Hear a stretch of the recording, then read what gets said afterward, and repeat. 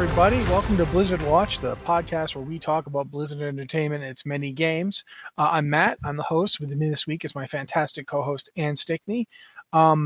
I've been doing a lot of weird side gaming this week, so Oh yeah, what I'm have going you to been see doing? what Ann's up to first. No, you go Oh, first, and then we'll talk about my stuff. my stuff. I haven't really been up to too much side gaming or anything. Obviously, I'm still sticking with Pokemon Go right now and going out and playing that a lot. They're doing a lot of in-game stuff. Like they've actually got Team Rocket has taken over Pokestops around town. So there are certain Pokestops where if you spin them, a Team Rocket person will come out and try and beat you, and you have to beat them, and then you have to catch the shadow Pokemon that they've been corrupting, and then you can either keep it shadow or you can purify it. And if you purify it, it gets to be really, really good. Like it makes it way better and it bumps up the level and everything.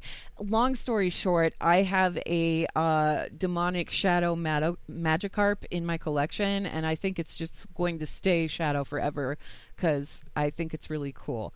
Beyond that, let's see. Animal Crossing is still a thing. Like Pocket Camp is still a thing.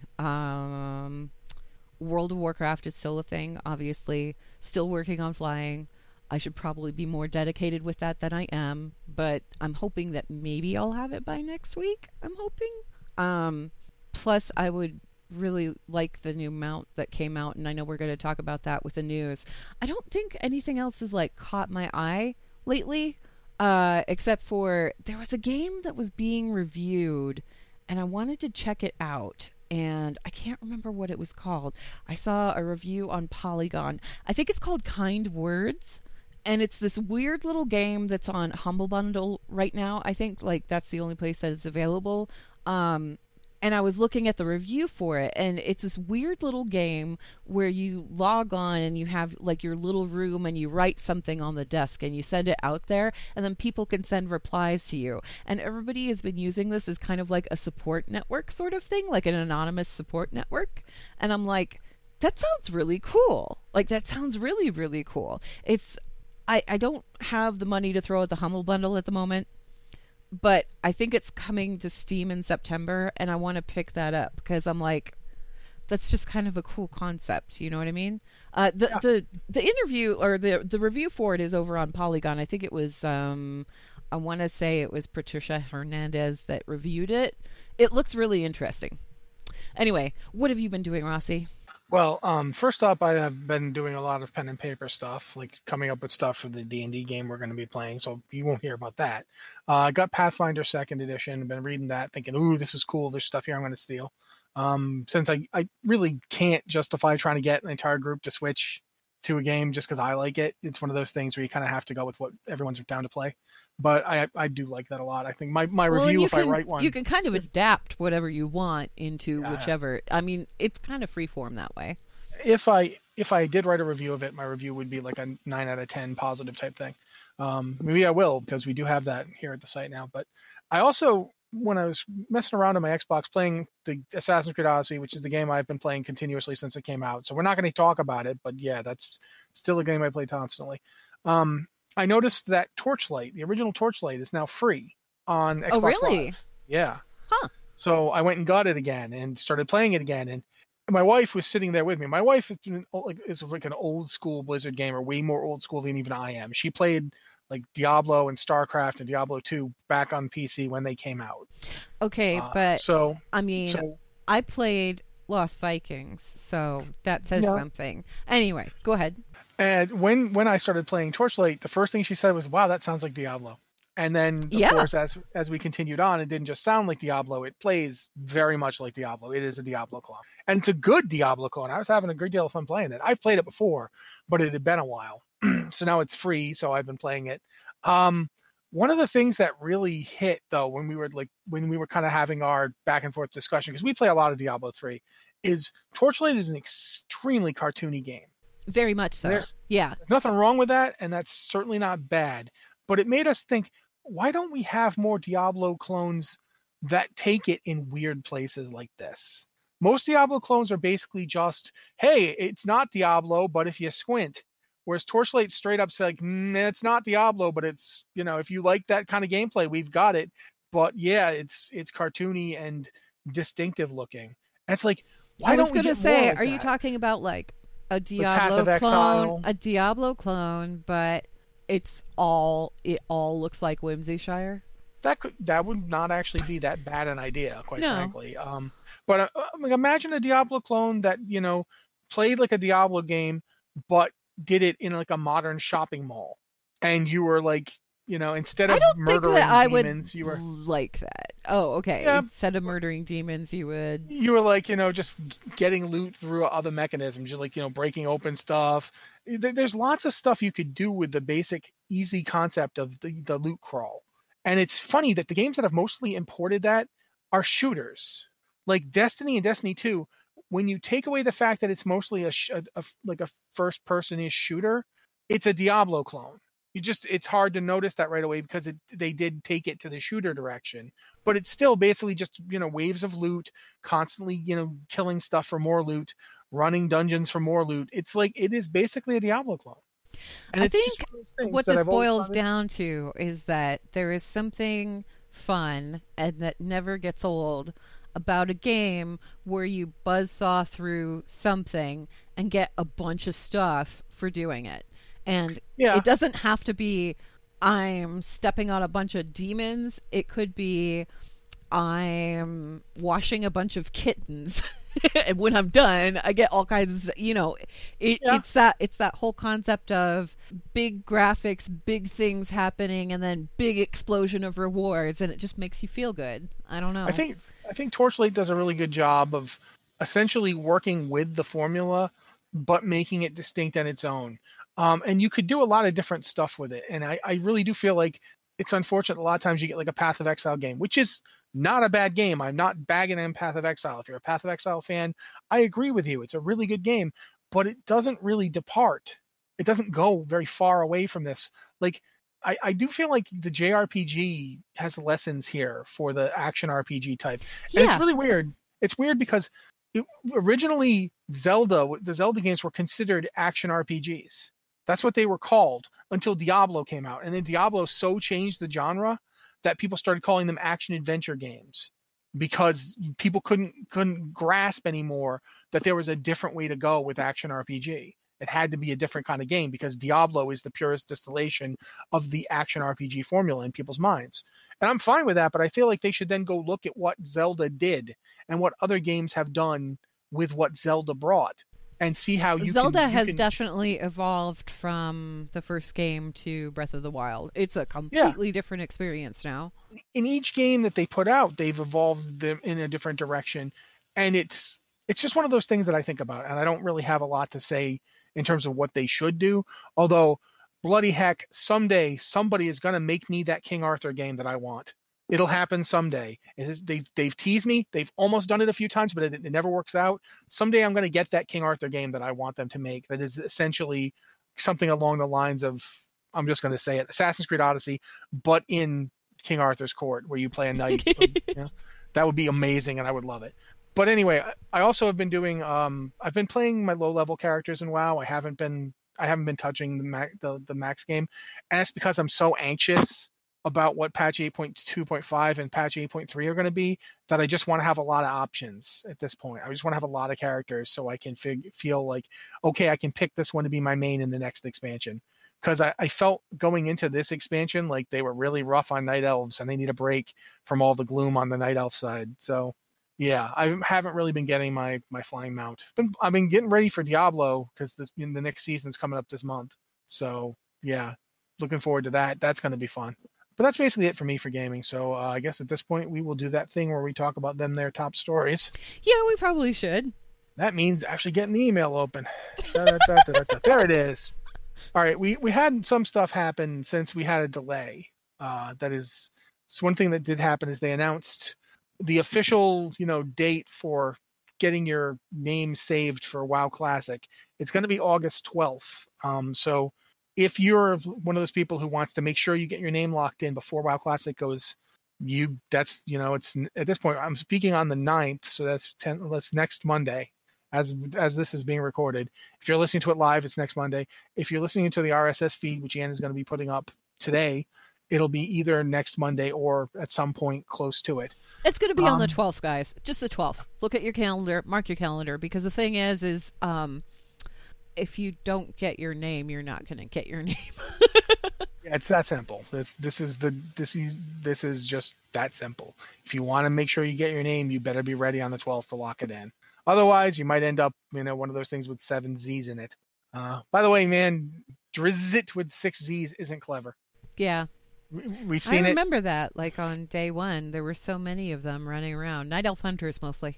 Yeah, or Legolas with a Z. Yeah. Also, by the way, guys, just so you know, if you're like looking forward to playing WoW Classic, if you want to play an elf, there's one variety. I know that's weird. You're saying, but what are you talking about? There's like 4 different kinds of elves I can play. Nope, just one. If you want to play an elf, you have to be Alliance, and you only get to play Night Elves. That's it. All the elves you're going to get. Just remember this. It's very important. Note that there are a limited number of servers out there, and they are PvP, they are PvE, and they are RP. And I think there's one RP PPV. I can't talk today. There's one role-playing server that is a PvP role-playing server, and there's one role-playing server that is just a role-playing PvE server. I think that they're going with limited servers right now. I think that's actually like a good idea. They're starting small just to make sure that, I think if they get overwhelmed, they will probably slap more servers on there as time goes on. But I think they're probably good with keeping it small for right now. You know what I mean? If you want to recreate the panicked sense that Blizzard had as they had to desperately start more servers, this is entirely on you to make this happen. If you want to do that, you can. But right now, just a few servers. But we should also talk, one of the things that Blizzard's doing that's really cool is they've set up forums for people who played back in vanilla or who played with people back in vanilla to try and reconnect with their old friends from back then, so you can play with them again if that's what you want to do. So I think that's pretty neat. I mean, there was another site that was already doing it. What was it? It was like vanillafriends.com or something like that. Yeah, where they were trying to bring people together. But I like the fact that Blizzard is actually like dedicating a portion of the forums solely to this purpose, because there are people that are going to go into Classic that played back in vanilla, and yeah, they want to play with the same people. They want to see what those friends that they may or may not have, kept in touch with over the years, maybe they want to go back and play with them again. I'm in a weird position where I actually do know a lot of the people I played with back then still. We don't play the game together anymore, but we do still talk occasionally, talk to them on Twitter or just, through emails. A few of them are even real ID friends. So I actually am relatively well connected, but I don't think I'm going to be doing a lot of WoW Classic because playing the beta really felt like, I didn't even know I still like the way this tasted, but now I do. And now that I've eaten this much of it, I know I don't want any more.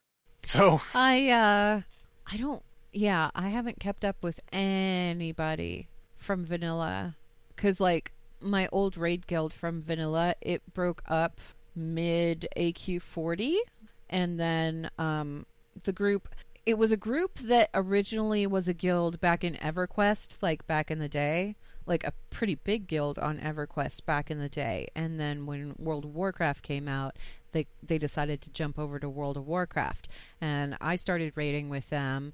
And EverQuest 2 came out, and when EverQuest 2 came out, they decided they wanted to ditch the game and go to that because they missed EverQuest. And then I never heard from any of them again. So yeah, I don't know what happened to any of them, including the narcoleptic guild leader. He was great. He'd be typing out instructions for a boss, and then he'd just stop typing, and everybody go, "Oops, he fell asleep again," because he'd just do that. He'd just randomly fall asleep. Yeah, don't know what happened to that guy. I don't know why, but I think it's because for a long time I had a kind of like really strong guild loyalty thing that I only broke around the time Wrath ended. Like I just used to like try really hard. Like every time I get in a guild, I'd try really hard to be like really dependable and really be there.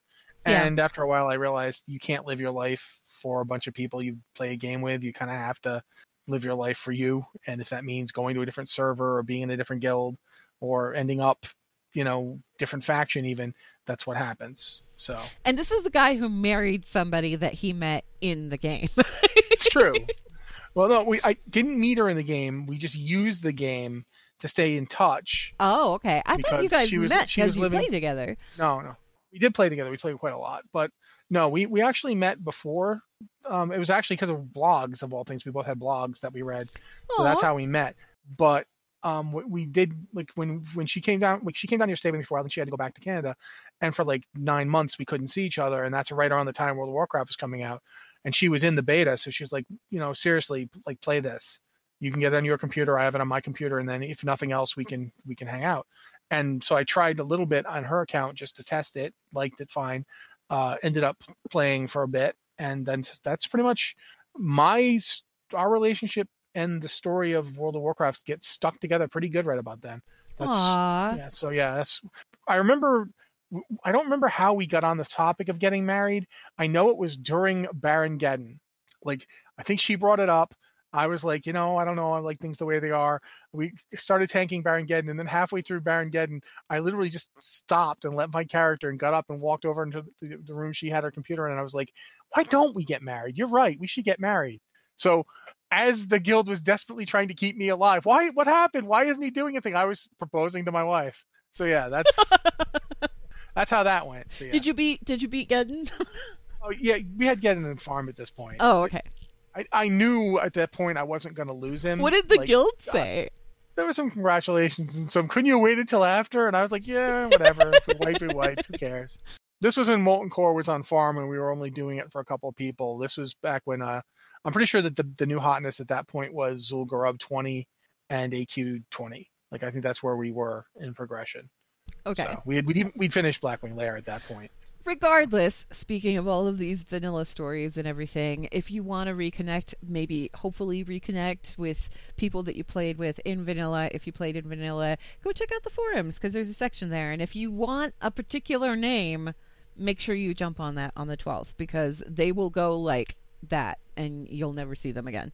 Yeah, it's from experience, trust me. I think my first name, it was like a portmanteau of 4 other names I had tried to pick. It was really bad. So yeah. But speaking of the fact that it's been 15 years since WoW started, and we're all aging, since it is turning 15 this year, we're going to have the anniversary event in November, and it's on the PTR to a degree. It's in the files for patch 8.2.5. We don't know, like, obviously 8.2.5 will drop probably before November. We're pretty sure about that. And when it does, the anniversary event will be in the file, and then it will go live in November when the actual anniversary happens. There's a lot of stuff going on for it. There's special mounts for the anniversary edition. There's a collector's edition for the anniversary as well, like a box set, much like the original WoW, box you can buy.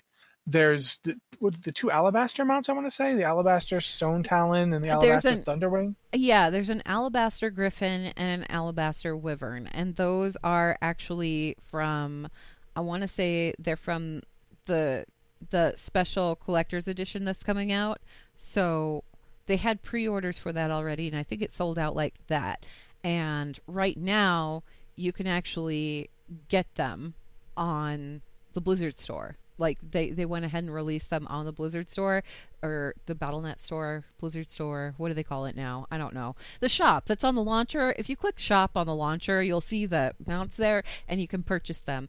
They're available as a duo for $25, which I think is pretty cool, pretty reasonable, about what any of the mounts go for. I think they're beautiful models. They actually look like weathered and cracked stone and everything, and they're really cool looking.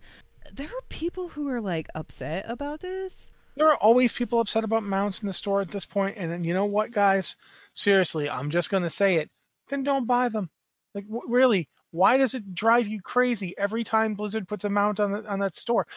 I heard a friend of mine pointed out, like, Blizzard puts stuff on the store for you to buy. Everyone goes mad. Square Enix puts stuff on the Final Fantasy store. Everybody loves them. It's the same thing. Why are you so upset? Well, I think that part of the reason people are upset right now is because there are people out there that pre-ordered the collector's edition, and they're not going to be able to get their stone mounts until they get the collector's edition. So yeah, they're kind of upset that other people are going to get the digital beforehand. Okay, I'm sorry, guys. And that I get. Full collector's edition. I don't really agree with it. Well, no, I get it because they don't. Edition. Yeah, but I get it because it's like, why are you giving other people access to these things before we can actually use them when we forked out all the money for the collector's edition? That I get. And I wish that Blizzard had come up with some way for these people to like actually get the mounts when everybody else gets the mounts for forking over the money for it or whatever. Even if it was just, okay, if you like pay $25 right now to get the mount off of the store so you can have it right now, we'll go ahead and deduct that from the cost of your collector's edition or whatever. Yeah, okay. I can get behind that. Yeah. Makes sense. As far and they've as done stuff like that before. Yeah, as far as the mounts themselves being available in the store, I mean, yes, they're in the store. It's pretty cool. Why would you be upset about that? The only other way to get a hold of them was through a collector's edition that sold out like lightning, you know what I mean? Oh, they did. Yeah. According to DeGunther in the chat channel, he says they did say that they were doing that. They're going to go ahead and credit people if they're going to do that, I'm okay with that. But I do understand why people were upset, though, because, you fork out the money, and it was a substantial chunk of change for this collector's edition. And before you can even get it in your hands, people are using the mounts from it. You know what I mean? I get the upset for that, but I don't get the upset for this being in the pet store, like the Blizzard shop, at all. Because if you couldn't get your hands on that collector's edition, here's a way to get the mount at least. You know what I mean? Yeah, well, for me, I will say this much. For me, the mount worth talking about for the anniversary event isn't even the Alabaster mounts, which are nice. I think they're cool. For me, the mount worth talking about is the Obsidian Worldbreaker. Oh, yes. Because the anniversary event, one of the things it's going to have is like a special anniversary raid, which features 9 bosses from 3 different expansions: Burning Crusade, Wrath of the Lich King, and Cataclysm. There's 3 from BC, which is Kael'thas, Lady Vosh, and Archimonde. So 3 of the biggest pains in the butt of the Burning Crusade. Not the biggest, because man, I'll still say this to the end of my life. Muru, it wasn't Muru.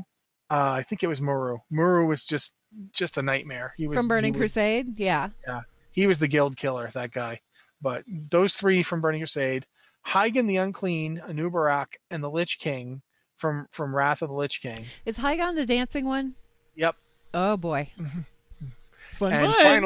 Finally, the last one, the Cataclysm bosses are Cho'Gall, Nefarian, and Ragnaros, which I kind of get why you're not doing Deathwing, because Deathwing had 2 fights, and you don't want to have to do both of them, but doing only one of them and not the other would just feel weird. So yeah, but people don't realize, like, I don't know how they're going to balance Neff or Ragnaros. Neff, especially on like the harder difficulties, because Mythic didn't exist then, but on the higher difficulties, Nefarian was a pain in the just such a, oh my god, you don't know. Trying to get on those stupid pillars before the lava got you was a unique task, because Matt, tank these 17 skeletons. He's just going to spawn constantly. As like, somebody who played a rogue, it was my duty, my assignment anyway, to get on that pillar and to kick the ads that spawned so that they wouldn't cast their thing and wipe the raid, right? Which is fine. I was perfectly okay with doing that because I had a magic button that would teleport me to whoever happened to be standing on the pillar already, right? No big deal. If I couldn't get there, I had a button I could hit. We had other people who I don't know if it was just a keyboard issue. I don't know what it was, but it was like they could not seem to get up on that pillar before the lava killed them or before the ad did its thing, and it was just immensely frustrating. That's what I remember from Nefarian. It was not fun, guys. That fight was not fun. Oh my god. So yeah, I don't know what difficulty they're going to be on. The Molten Core raid for the 10th anniversary was an LFR thing. We don't know. This is listed as time walking. They're listed as time walking, which kind of implies that it's going to be like a pre-made group, but yeah, we don't know how this is going to go. But so yeah, there's that. That's happening. If you successfully complete it, if you kill all 9 bosses, you get the Obsidian Worldbreaker, which is essentially like, do you remember the Nyxia mount from a few years back that was like a dragon mount that looked like a Nyxia? I have her, yes. Yeah, this is one that does the same thing, but it looks like Death. And I'm sorry, I love this mount. I'm looking at it right now and thinking, finally they made a mount I'm actually eager about getting. Complete with the chin. Yeah, it's got the big metal chin. It's got the cracks going and the lava showing. It looks great. I'm gonna be upfront here. One of my biggest dreams at the end of either the end of this expansion or the end of the next one is that the aspects will come back in some form. Like we'll have some version of the aspects, and B, that Deathwing comes back. Because there are some bosses like Illidan who didn't get their due at the time and they kind of got shafted. And I feel like Deathwing is one of the ones who just so much potential and it didn't really get used. It didn't really get realized.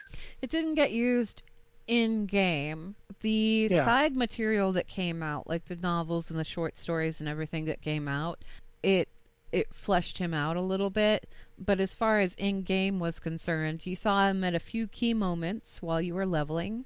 Yeah, but he was a kaiju. Yeah, you saw him at a few key moments while you were leveling, and every now and again, if you were out leveling in the world, sometimes he'd do the whole flyby torch the zone thing, which was kind of funny. Beyond that, though, you didn't really see him all that much. And I think that wasn't necessarily Deathwing getting a bad treatment or anything, so much as it was the story of Cataclysm felt a little disjointed. It was, if you stepped back and took a look at the whole picture, you kind of got what was going on. But I don't think that it was written in a way where people that weren't focusing on the story could easily understand. I really feel like the past two expansions have shown that whether or not you're super charged up about where the story is right now, that their storytelling chops have gotten much stronger. And I'd love to see what this team would do with the Dragon aspects and Deathwing. I'd love to see, especially when they're bringing in the Wrathion threads so organically and so well timed. I'm very interested in seeing that kind of thing. Whatever they end up doing, even if Deathwing's not there, even if it's just like they use the dragons again, I want to see where they go with it. Yeah, DeGunther just posted in the chat channel. This is from the official post on the mounts. Mount not available in World of Warcraft Classic, which we knew that. It's flying mount. It says players who purchase these mounts this way and also attach a 15th anniversary collector's edition to their World of Warcraft account by March 31st, 2020 will receive a $25 credit to their Blizzard balance. And the amount of Blizzard balance credited to your account will be based on the original purchase price of the digital mount. So if you do purchase the mount right now and you've already pre-ordered the collector's edition, when you attach the collector's edition, they'll give you $25 back on your Blizzard balance, which you can apply to whatever. That's okay. I'm cool with that. But yeah, as far as Deathwing is concerned, I don't know if I'd want to see him come back. I really don't. Okay, but maybe we should move into talking about Wrathion, since that's a thing for 8.2.5.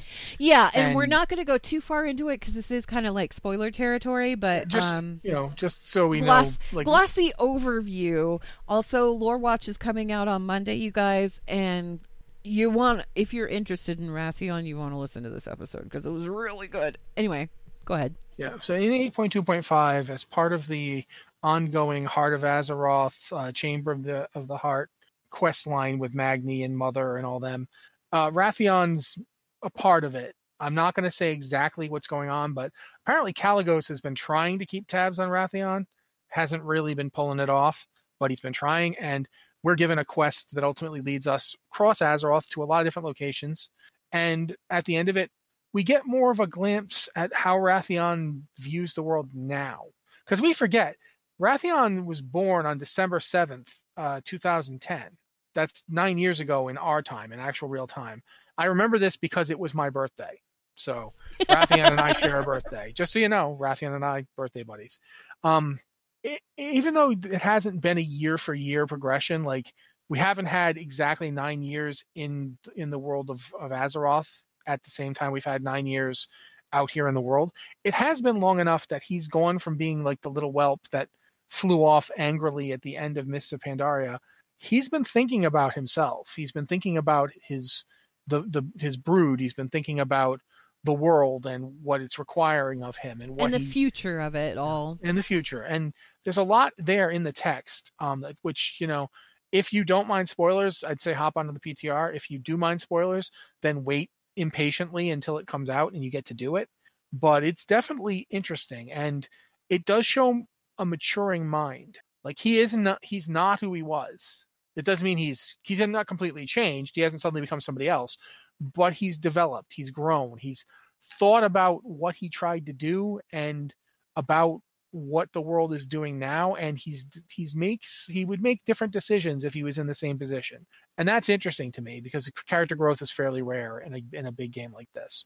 It's hard for them to sometimes really get the nuance out. So I'm very excited about it. But plus, I'm excited because Wrathion in 8.2.5, they've already dropped some hints, and I can talk about these hints because they dropped them in 8.2, doing the Essences quests.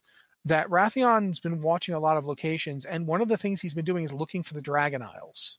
The Dragon Isles, we don't know a lot about them. They were originally in the original World of Warcraft design, was going to have them up near Lordaeron. They were going to be a raid zone, actually. Yeah. And we don't know too much about them other than they're a place where dragons, basically go to be dragons. They were like a dragon safe place. So what is he looking for them for? What does it have to do with anything?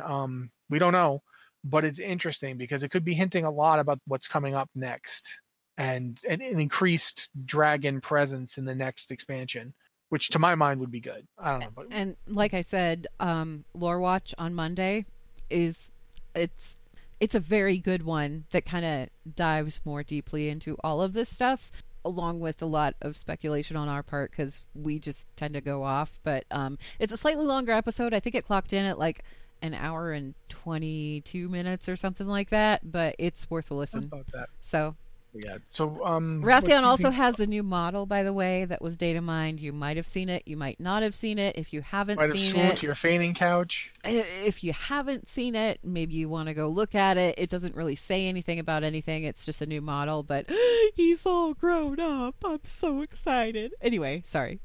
No, that's fine. But we should move on to some other stuff. I think we should probably talk a little bit about Saviors of Uldum since it's out now. That's the new Hearthstone expansion, which is about... It's interesting because the Hearthstone expansions have started carrying on from expansion to expansion. They almost have a story. I say almost because it's a very tongue-in-cheek story. It's kind of like the stuff that they said that they were going to do with Heroes of the Storm, where they said that they were going to have they were going to try and play out a storyline over the course of the year. Hearthstone has been doing this kind of subtly, without saying, "Hey, we're going to do this." They've just kind of jumped into doing it, which is actually pretty cool. Yeah. The last expansion, Dalaran got stolen by a cadre of evildoers, and in this expansion, they end up crashing it into Uldum.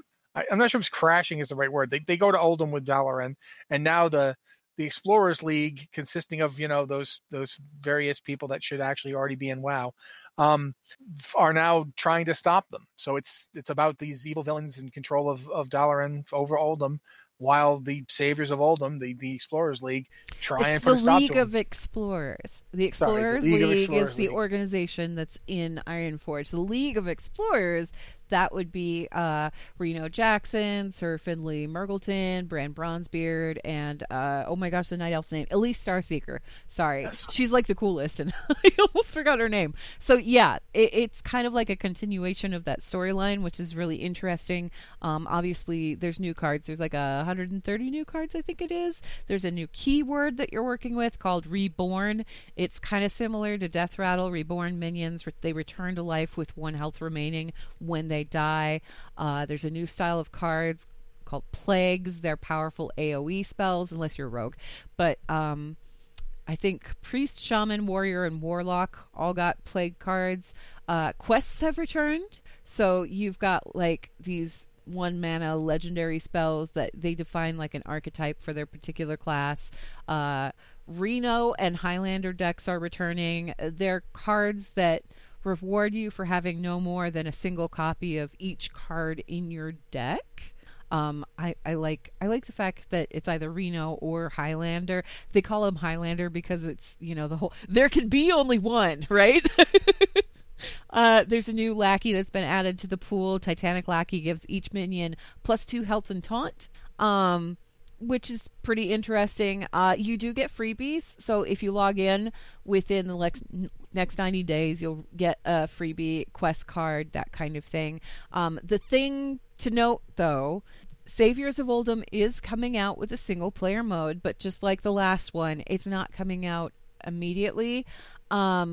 I don't think that they've given a release date for it as of yet, but probably September, late September, somewhere in September. But it's going to follow like a similar dungeon run style thing as like the Dollar and Heist from the last edition, but there will be some twists involved with that too. They're not they haven't said anything else about it, but the costs should probably be the same, where each chapter or wing is going to be like 700 gold or $5. So you can go ahead and like start saving your gold now for when it comes out, and that'll be great. But yeah, if you're looking for single player mode, not out yet, will be out eventually. Hold your horses. It's good. So yeah, that's coming. I think that started this week, so it's already out. Tuesday. Talking. Yeah, I think it came out on Tuesday, like launched on Tuesday. So it's already out there, available for play. Make sure you log on to Hearthstone if you want to claim your free card. Yeah, also launching this week is the latest hero of the Storm hero, Kira. Qhira. I say Kira. I'm sure there's other ways to pronounce it. But she's interesting because she's another original character. Like Orphea, she's unique to the Nexus. She's not an established Blizzard character. And she's a interesting bounty hunter with kind of a sword/whip combination and some pretty interesting powers. So if you have a chance, if you play Heroes, definitely go and check her out. The video of her in play was really fascinating because she's just like a buzzsaw. I think it's kind of interesting because I don't think that she was really on the PTR for all that long before they said, okay, we're putting her live. Like, they didn't do a whole heck of a lot of testing with her. Maybe she didn't need a whole lot of testing or anything. She was just... Well, I mean, what was it Mitch always used to say? The first couple of weeks of any Heroes character, they're usually overpowered as heck, and then they get nerfed. Yeah, but usually, I mean, typically, I've seen them on the PTR for like a few weeks before they get added to the. And I think she was on there for what, like a week, if that. Yeah, maybe a couple of weeks. Maybe it was a couple of weeks. I don't know. She's got a really cool set of abilities though, and yeah, that glaive thing that she chucks around is really cool. I do think that her skins are really cool so far. I do love that weapon she's using. It looks really cool. I would love them to bring that model into WoW. It's just really, really pretty. I like it. It's nice. So yeah, that's, if you want to give her a shot, she's available now. She's kind of an assassin character, if I'm not mistaken. Yeah, she's an assassin. She's flat out there for dealing damage, and she does it very, very well. The abilities that she's got as far as like reeling people in or pulling herself to somebody with like the grappling hook, they make her really, really mobile and fun to play. From what I've seen, people are really enjoying her and enjoying playing her. So yeah, she's available in Heroes of the Storm. If you haven't seen her yet, go log on and go take a look, because she's real cool.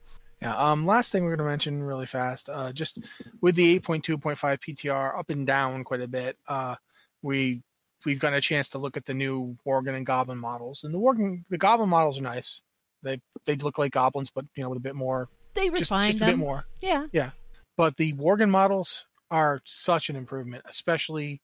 And I've been hammering on this drum since they announced this. Female Worgen models are significantly improved.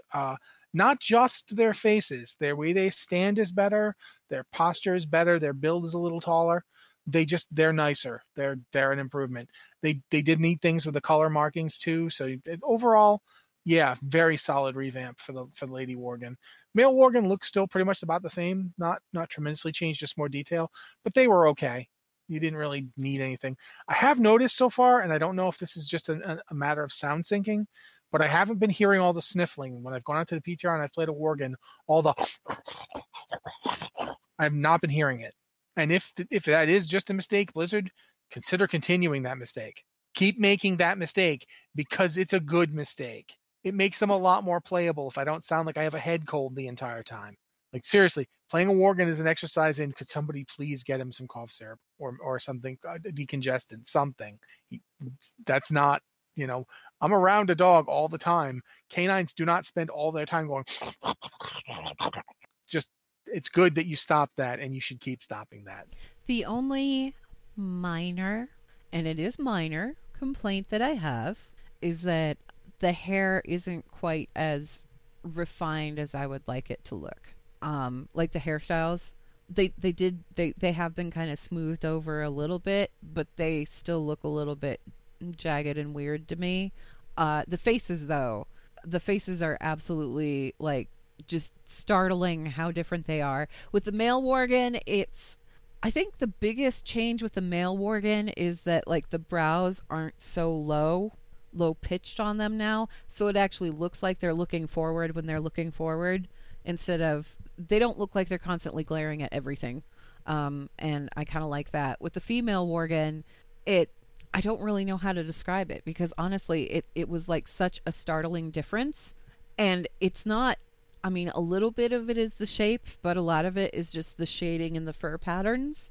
And they redesigned the muzzle. Yeah, they redesigned the muzzle so that the mouth actually like closes, which is important.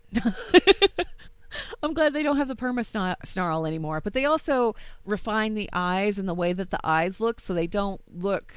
It doesn't look like Lady and the Tramp only werewolf style. It looks a lot better. I like the way that they look. And the goblins, I mean, I know we're talking about the Worgen a lot, you guys, but that's because the Worgen probably had, and I hate saying it, but they had some of the worst models. When they were revamping everything before Warlords of Draenor, everybody was kind of hoping that the Worgen would make that list just because despite the fact that they just came out in Cataclysm, the models weren't exactly great. Worgen needed the help. They really needed the help. And when the goblins came out, they were already a step up from the in-game NPC models that we already had. They were a marked improvement from that. So it wasn't quite as huge of a deal. I mean, goblins absolutely do look better. They do. They do. Their faces are a lot more animated now, and they actually they can do the expressions and things like that. So they look. I mean, they do have like a full-on revamp. Don't get me wrong. They look great and everything. It's just not quite as startling as the Worgen because the Worgen they really got worked over. Yeah. To their benefit. When you were old and busted the first time, and you get lifted up this much, it's much more noticeable than you were in a really nice car and now you're still in a really nice car. It's like, but you were already nice. It looks fine. It's just, if they're both around 9.5, previously the goblins were at 8 and the Worgen were like at a 4. I kind of wish, just a little, I think that the female Pandaren look great. And I love their faces, and I think they're very expressive and everything. I feel like the male Pandaren could use like just a little bit of a touch-up. Just a little one. Doesn't need anything drastic, just a little one. Maybe when Blizzard is putting playable Furbolg into the game, they can revamp Pandaren too. Yeah. They're not going to do that. Like I said, the female Pandaren, I love their faces, and the squash and stretch and everything works really well for them. For the male Pandaren, I don't feel like they have as much of an expressive set of features, and I feel like they could use a little bit of tweaking. Nothing super major or anything, just like a little bit of tweaking. Anyway, so yeah, this is 8.2.5. That's when these guys are going to come out. So if you are a Worgen player, you might want to hit the PTR just to see what your Worgen's going to look like. It's going to look different. It's going to be a very different adjustment to get used to. If you don't have a Worgen, you can make one on the PTR when it's up. And you can get a chance to look at all the various. One of the things I do want to mention before we move on is they've added scars in. Like your Worgen can actually have facial scars, and they look good. Yeah, they don't seem to be on the human model. And it's interesting because I did test this out. Your human form, at least as of the PTR, and it might be the case in live too. Your human form is considered a shapeshift. When you try getting into the barber chair as a human, it won't let you. It will straight up tell you can't do that while you're shapeshifted. So the human forms are lagging behind a little bit in terms of the customization and stuff. Not that they look bad because they've been using the new human model for Worgen for a while, but like stuff like the facial scars and the hair and stuff doesn't translate very well to the human model of your Worgen. It's one of those things where if you go into character creation, if you change the fur and everything on your Worgen, you'll see the human like back behind them, and you'll see how the human model shifts. You don't necessarily see that in the barber chair. I kind of wish that they'd make that work with the barber chair. They do put the face of the human up, but it's in a really small window. Yeah. And it's really hard to see. That is the one thing that I would like them to work on, is to smooth out the contrast between those two and make it so you know what you're doing to both of them when you do it. But all right, I guess that's pretty much news, and it gives us time to do at least a couple emails. Or in this case, we actually got a lot of Discord comments this week, so I should sure to shout out to thank you guys. If you leave a comment in our Q and podcast channel on our Discord server, that's absolutely great. We love getting them there too. and that's where we got most of these from. If you want to send an email, though, if you like doing it the old-fashioned way, we love those too. So please send an email to podcast@blizzardwatch.com with the subject line podcast or Blizzard Watch, so we know it's for this show. If you use Discord instead, just tell us which one you want. Just put it like, this is for Lore Watch, this is for Blizzard Watch, so we know that. But that's we love getting them either place, so feel free to use either one. And I guess now Anne's going to read them because that's what we do. Okay. I was just waiting for you to say that. I realized that when I didn't say anything and it didn't happen. I was like, dang, I forgot. It's okay. I was like, is he going to say it? Or if I start talking, is he going to start talking? I don't know what's going on. Okay, anyway, regardless, let's go ahead and jump in here. I'm actually going to jump down to Paul because this is an interesting question, and I figured maybe this is something you want to dig into. Paul says, hello, Sentinels of Sleet. I'm Paul, and I have a question about the Diablo setting, which is why I said you'd get into it, Rossi. When I played Diablo 2, at the end of the game, Tyrael blew up the World Stone. Spoilers, people. If you don't know by now, that's what happens. Okay, in Diablo 3, when I go to Ariat, it's a big hole in the ground full of demons. Have there been demons pouring out of that hole for the entire time between games? How long ago was Diablo 2 by the time you start Diablo 3? That's a lot of demons. Thanks, and sorry I don't have a funny name. I love the show. It's okay, Paul. You don't need a funny name. We're good. Rossi, please let us know. Okay. The amount of time was indeterminate before they announced Diablo Immortal, but then they basically came out and said it's been 20 years. They put a time on it at that point. There's 20 years between the end of Diablo 2 and the beginning of Diablo 3. To answer your question, yes, there have been demons pouring out of that hole for 20 years. However, there are a lot more demons pouring out of the hole right now because Asmodon has started an invasion of Sanctuary via the hole in Ariat crater. Before that, though, we're going to learn more about it during Diablo Immortal, which is set 5 years after the World Stone got destroyed. But basically, when the World Stone got blown up, fragments of it rained across the whole world. And those fragments attract demons like catnip because they contain slivers of the World Stone's power, which is now corrupted because Baal corrupted the World Stone. That's why Tyrael had to destroy it. So, yeah, there have been demons coming out. At some point between now and Diablo 2, at some point in that 20 years, there was a demonic invasion led by one of Diablo's agents who were seeking to collect all the Worldstone fragments for their own use. And the heroes of Diablo Immortal presumably stopped it from happening, which slowed down the rate of demons until fairly recently. But yeah, they've been coming out of that hole ever since it got blown up. That's why the keep that you go to in Diablo 3, originally that keep was to stop the barbarians. And the barbarians weren't originally a threat, but Westmarch decided it was going to invade and conquer them because it wanted the original king of Westmarch, Rakis, wanted to get to the World Stone. And in fact, everything he did was a pretext to get to the World Stone because he wanted to become like a Nephilim. He failed. And the barbarians, the children of Bulkathos, got so mad at him for even trying it that they started attacking down at him, and he needed to build that keep to defend his kingdom from them. That was the status quo for hundreds of years until until Baal corrupted the World Stone and Tyrael blew it up. With that, the barbarian nation effectively fell. There's still some barbarians up there, but the whole place is just wrecked. Sescheron is destroyed. And Ariat Crater is this just seething hole of corruption where demons keep coming out. But the entire world isn't corrupted, so Tyrael did save Sanctuary from becoming basically a giant demon snack pack. In terms of, for 20 years now, there's been a hole in the world where demons come out. That has been the case. Yep. That is a lot of demons. You're right there. All right. I'm going to go to, let's see here. We'll go to Wonderbolt.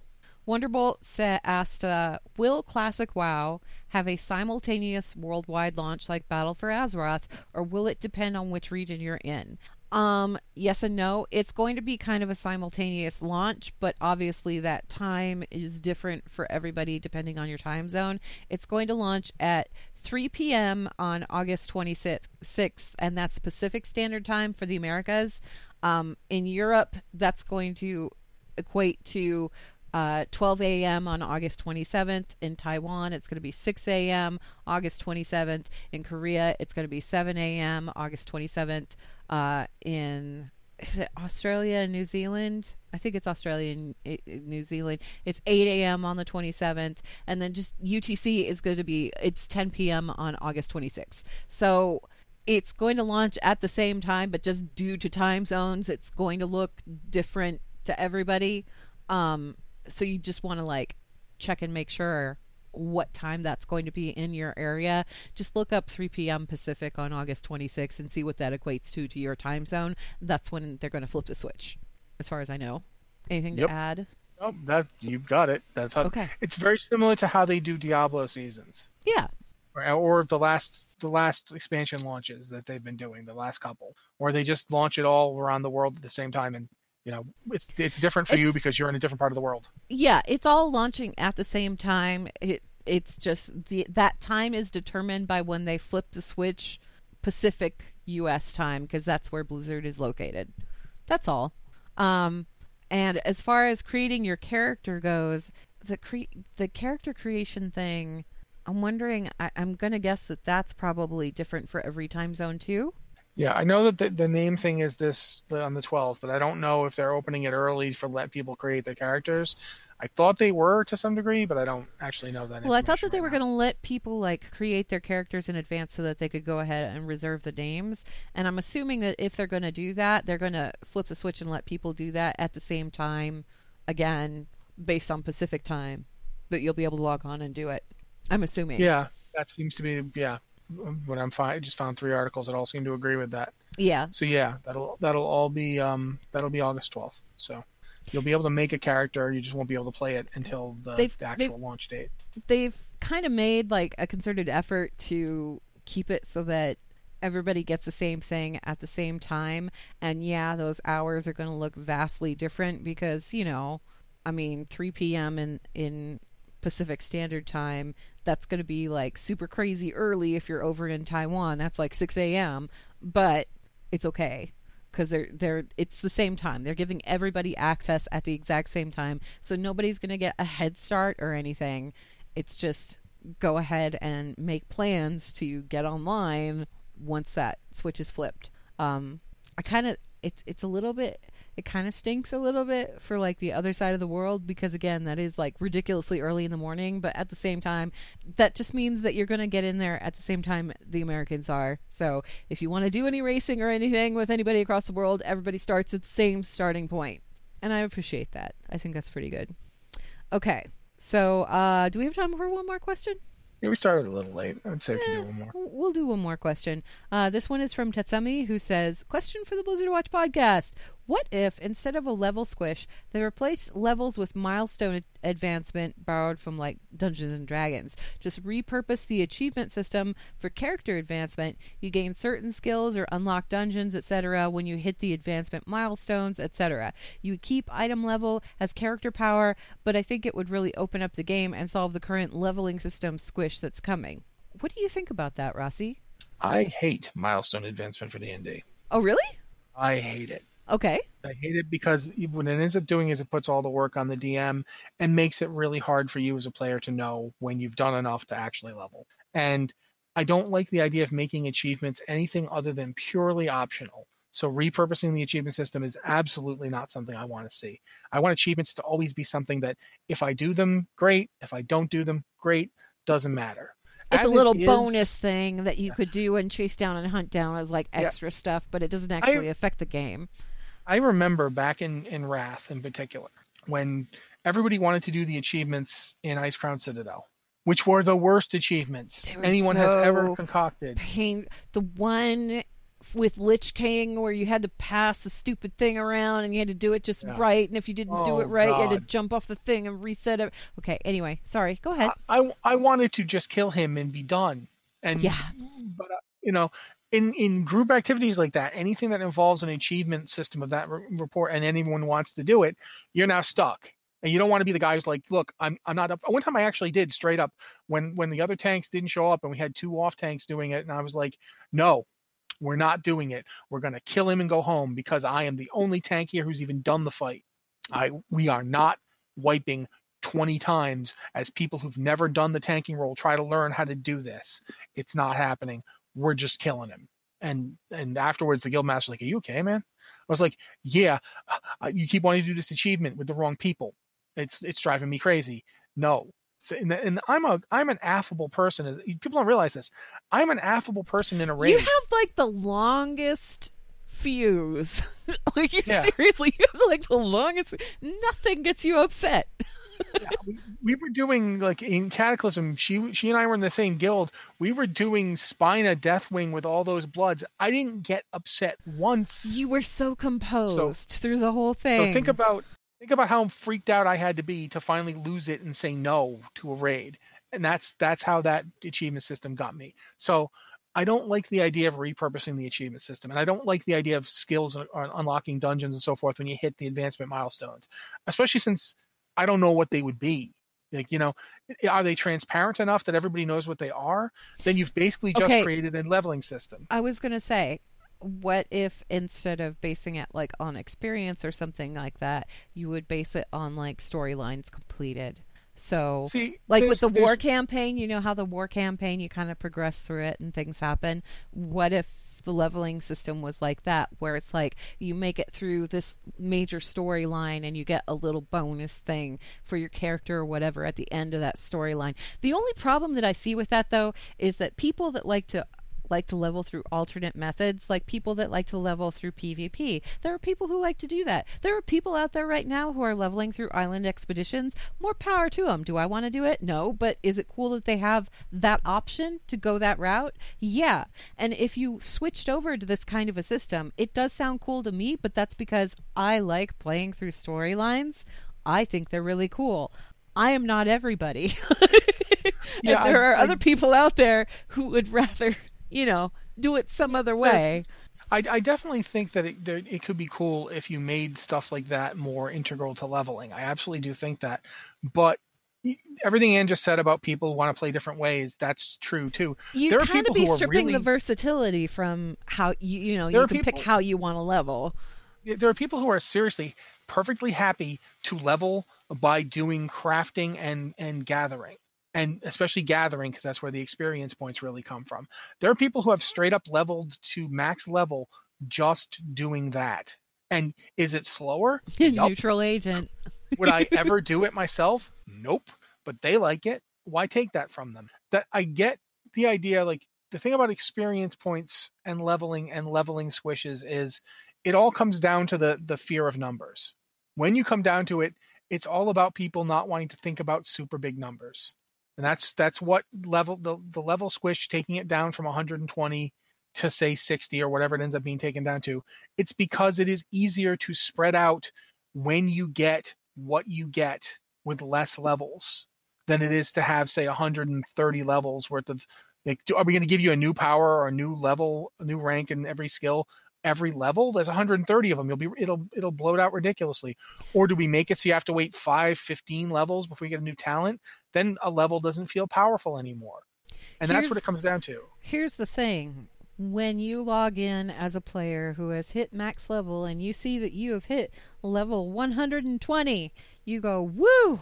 That was a long grind, but I made it and I'm super powerful, and I know I'm super powerful because I have that really big, huge number right there. When you are a brand new player opening the game to play it for the first time, and you ding level 1, and then you realize that you have 119 more of those to go before you hit max level, that's intimidating. And it's almost enough to turn people off playing altogether, because it looks like something that's almost like unobtainable at that point. So when Rossi's talking about like a fear of numbers and that kind of thing, that's kind of what it's going towards. Because if you have a big number, you feel like you're really accomplished. If you get a crit and that crit is in the millions, you're like, wow, I am a tiny god. But the thing is, on the other hand, when you look at big numbers like that and go, I have to get there, and I'm starting from 0. Yeah, guys, I've been playing World of Warcraft for a long time. Yeah. And I now find myself in a place where I get my characters, I've been starting allied race characters at level 20 because that's where they start. And I've been leveling. I keep having the hardest time getting through 80 to 90. And there's a lot of reasons for it, but part of it is just the realization is like, oh, I've been playing for 3 weeks and I'm at level 89. I still have to get to level 99 and then level 109 and then level 119 and I still won't be done. You burn out at some point. There's some point where that number is just so large that you feel like it's going to take forever. Even though logistically speaking, leveling to 120 in 3 weeks, that's crazy. Because I remember when leveling to 20 in the original game, it took forever. And getting to 40 so you could get your mount, you get to 40 with your mount and you'd stop leveling for a while because you needed to make money to buy training to just wear the gear that you could wear at level 40. Not even thinking about your mount yet, because forget that. That was going to take you forever. You're going to be level 50 before you got that mount. Yeah. But the thing is, this is psychological. But it wasn't the numbers that were really intimidating or anything. It was just it took a while, The thing with it, the thing I'm talking about now with level 120 and squishing is level 120. It's a psychological thing. It doesn't feel bad when you're just leveling 10 levels because you were max level and you're just going to new max level. But when you're leveling a new character, even if they actually make it so it doesn't take you all that long to do it, it feels like it takes forever. It feels insurmountable. And I think that's part of the reason. It's a combination of them wanting to address that, them wanting to address the way the talents work now, where you can go 15 levels before you get one, and that doesn't feel very good. You want dinging a level to feel important. Honestly, I think it would have been better for World of Warcraft if the original game had 20 levels. If they put everything they wanted to do in those 20 levels. But, how long did they think the game was realistically going to last at that point? Apparently they thought it was going to last for 60 levels, and they were right. And they figured oh, 60, that's a good chunk of number. People will be really satisfied with that. And then the expansion started rolling out. Then launch day happened and they realized how many people were going to be playing this game. A lot of the stuff that we started out with in World of Warcraft, that game was built with the idea that they didn't really know how well it was going to do. Maybe they had kind of lofty expectations, but what happened when that game came out, it blew all of those expectations completely out of the water in the first 24-48 hours. They were saying stuff like, we're going to be able to rival EverQuest someday and we'll have as many players as they do in our first year. And everyone thought, you're insane. They did it in a week. EverQuest is They did it in a week. They blew it up in a week. So the game was designed blind because no one had ever done a game like it before. It took the stuff that had preceded it and it went in a completely new direction with it. Yeah. So it's hard to be angry at them for any of this. It's just what the consequences, what happened. But I do think if they don't do something with leveling in this expansion to come, they are absolutely going to do it in the next one, because it's been the big problem that they've been talking about since Mists of Pandaria. They have been talking about leveling and leveling being messed up since Mists of Pandaria. And they've tried everything. Yeah, because that's when they were brushing real close on that 100 mark, and everybody figured, well, when they hit 100, that's probably going to be the end of the game right there. Nope. It's still going. It's still making money. They've still got plenty of subscribers. It's still chugging right along. So they got to figure out how to compensate for it. And this is the sort of thing that they really didn't think about when they were designing the game 15 years ago. No one designs a game thinking, what are we going to do in 15 years? No. You know what I mean? That's it's a good problem to have. It's not a problem you expect. The fact that it's been 15 years is extraordinary at this point. The thing is do I like the idea of milestone advancement? Yeah, I think that's kind of cool, because honestly, it would take all of the numbers out of the equation, and you wouldn't have to think about, oh, well, level 120 looks really intimidating or whatever. It's just that if you did that, it would strip a lot of that choice, the power of choice, from the players, because if you tie it to something like playing through a storyline, well, then everybody's going to have to play through that storyline whether they like playing through storylines or not, and not everybody's okay with it. I'm okay with it, Rossi's okay with it, but that's because we're nuts about lore. Yeah, if you tied it to PvP, where it's like, oh, well, if you advance to a certain, if you do like a certain number of matches in PvP, all of a sudden you'll get a milestone thing. Well, that's great for people that love PvP, but for people like me who aren't necessarily as jazzed by the idea, that would turn me off the game entirely. So it's like, either you do a milestone advancement system where there are a bunch of different milestones that will reward the exact same thing, so you have that spectrum of choice, or you do the whole level squish thing that's coming and try and manage it as much as you can, And I think that the level squish thing, I think the level squish thing is honestly like way easier than trying to rip the idea of leveling and numbers out of it entirely. Yeah, if they'd started this game all those years back with a milestone system where you did that kind of thing, and you would definitely need to have something where it's like, you can quest, or you can do dungeons, or you can PvP, and they all have reward their own milestones that will get you to where you need to go. Then it would work, and you could do it. I don't think you can, and I'm looking at it now and thinking of ways you could make it work, but you are talking about at this point ripping out a 15-year-old system that has worked for 15 years. It's got its flaws, but it's not just that it's worked for 15 years. It's that players have gotten used to that system for 15 years. It's ingrained at this point. Yeah. So I don't know. My response to it is negative, but it's not a terrible idea. I just think the implementation would be too much.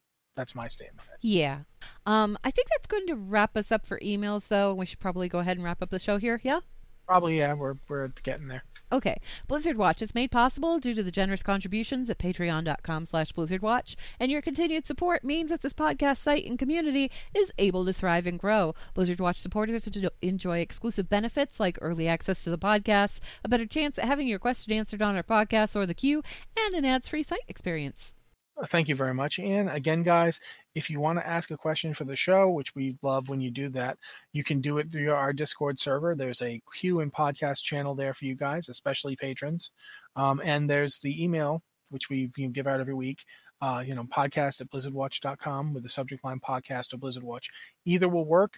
This week we used both, and we really love to hear about any game, any subject you want to talk about. That'd be just great. Thank you guys so much for being here. As always, this has been the Blizzard Watch podcast, and we'll be here next week.